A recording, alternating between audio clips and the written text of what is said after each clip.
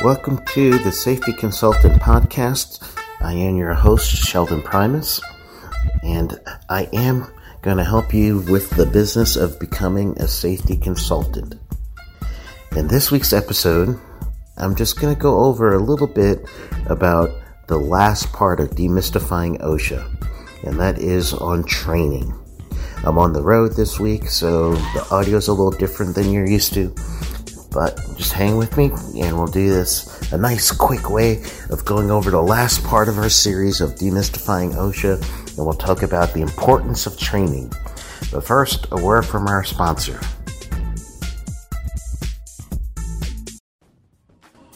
Do you want to be a safety consultant? Listen to Dr. Jay Allen of Safety FM give his experience after taking the Safety Consultant Blueprint course. I have actually done research on different consultants and looked at different consulting courses and so on. There is a pretty fancy, very expensive consulting course that is out there. I have actually purchased the consulting course, was interested in it. It has good information, don't get me wrong. But you have a consulting course that really drives people onto focusing on safety and how to become a safety consultant.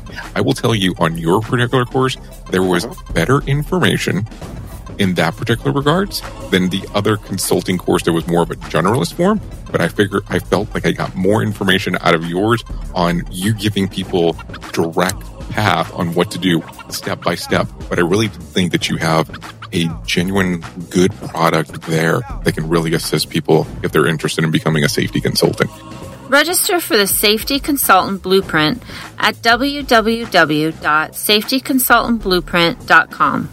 Enter code PODCAST for a special discount.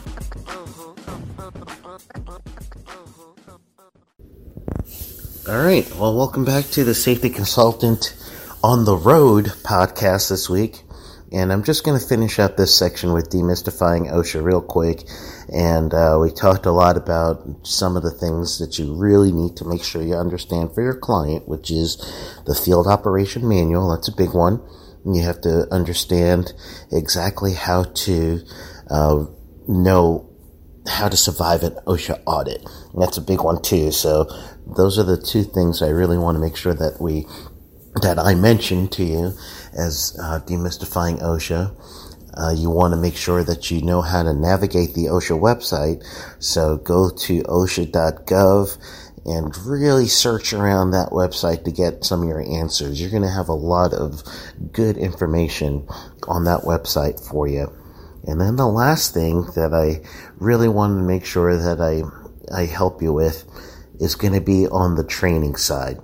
So the training side is a great source of revenue for you as a safety consultant, but you want to make sure you're doing it right. So let's start with the OSHA 10 and 30 hours. That's one of the big things that you will see a consultant do and try to sell as one of their services. And it's a good thing. You really should use that if you're going to be working with OSHA consulting. Do the 10, do the 30 hour. And I do construction and general industry, so I'll tell you the path for that. And I believe I have a episode earlier about the path to get your OSHA authorized OSHA training, and I use authorized OSHA training center to do mine. And what you have to do is, first, if you're in general industry, you have to take a 511 prerequisite course.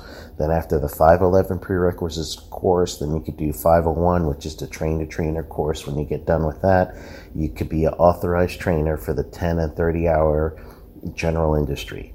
For construction, you do the route of the 510 course, and then after doing the 510 course, and this is the OSHA 510 course, then you could take the 500 course, and after that, you could teach the OSHA 10 and the OSHA 30-hour construction courses. You'll be the authorized instructor for that.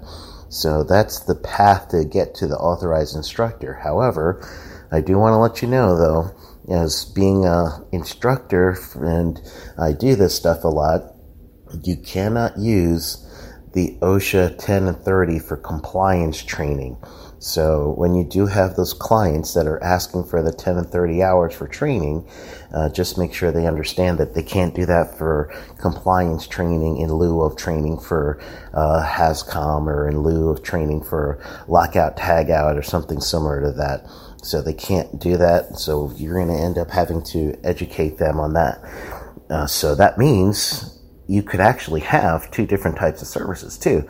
So you could have someone call you for 10 and 30 hour, you do the 10 and 30, let them know that it's not compliance training, but you could also do compliance training later on.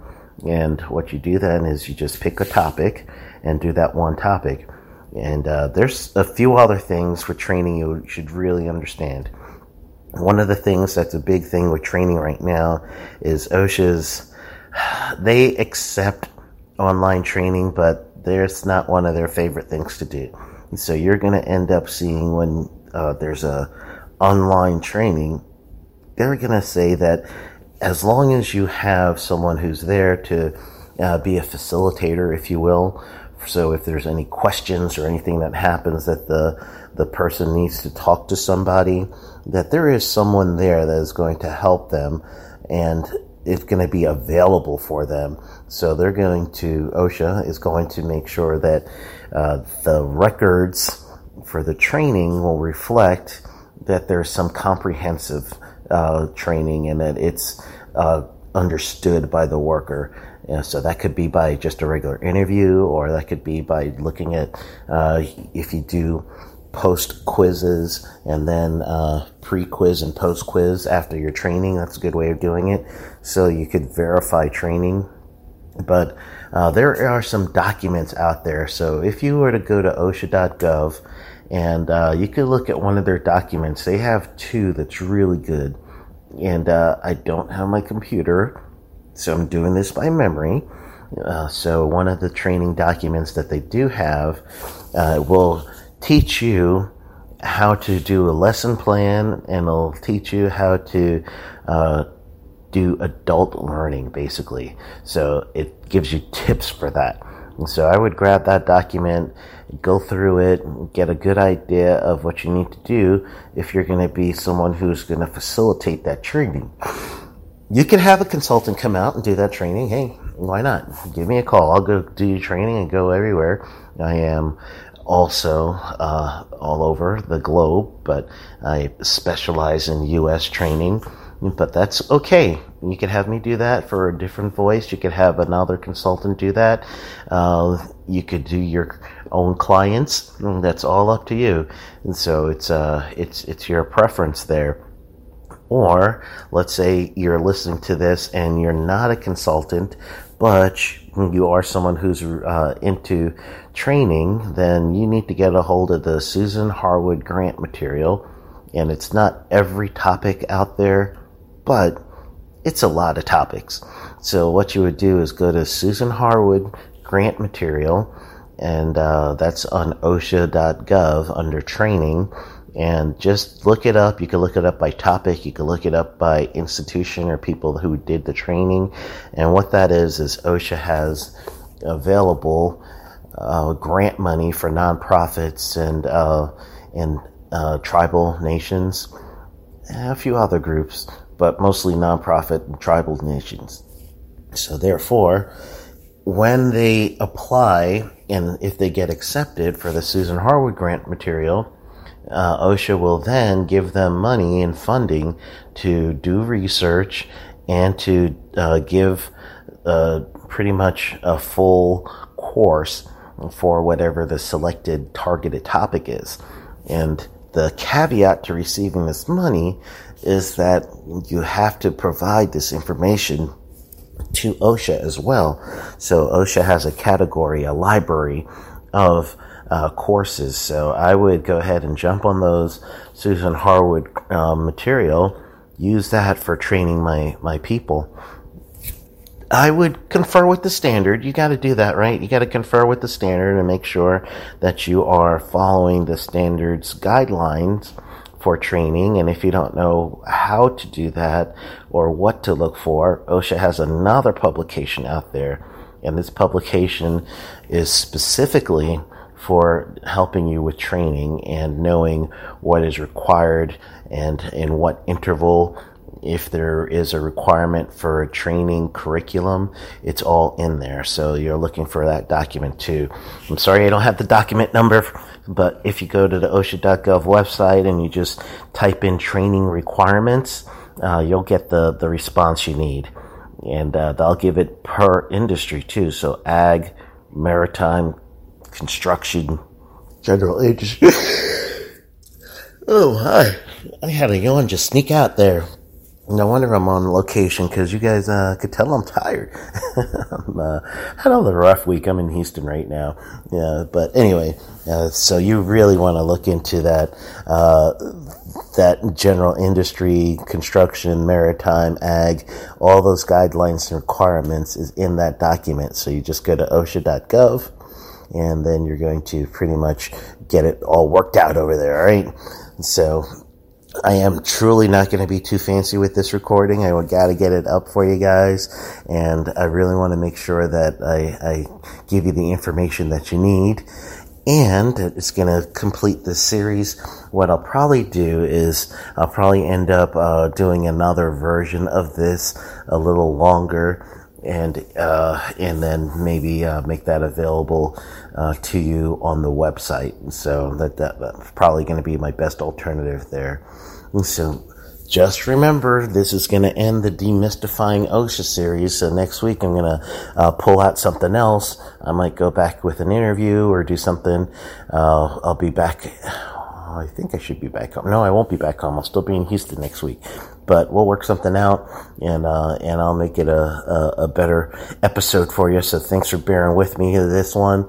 And again, I would refer you right back to that OSHA.gov website. And on that website, it's going to give you all the information you need. If you're typing in training, do it that way, and you could find all the training requirements there. There's some things, before I go, let me tell you this.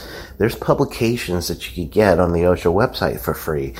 So just go under publication tab, and you could get up to 5 copies of each thing, and they're going to send it right to you. So go ahead and send away for that as well, and you could use that for material and for training. You could also download some of those publications and what they call quick cards, and use those quick cards as your handouts for your students. So that's a good way also to make sure that your students get compliance information for training. And it is going to be something that OSHA will definitely like. They like seeing that you are using those things because they have it up there for compliance assistance. All right, so have a great rest of your week. I am going to see you guys on next Monday, so enjoy, and I will come back with a longer episode. So go out there and get your training in.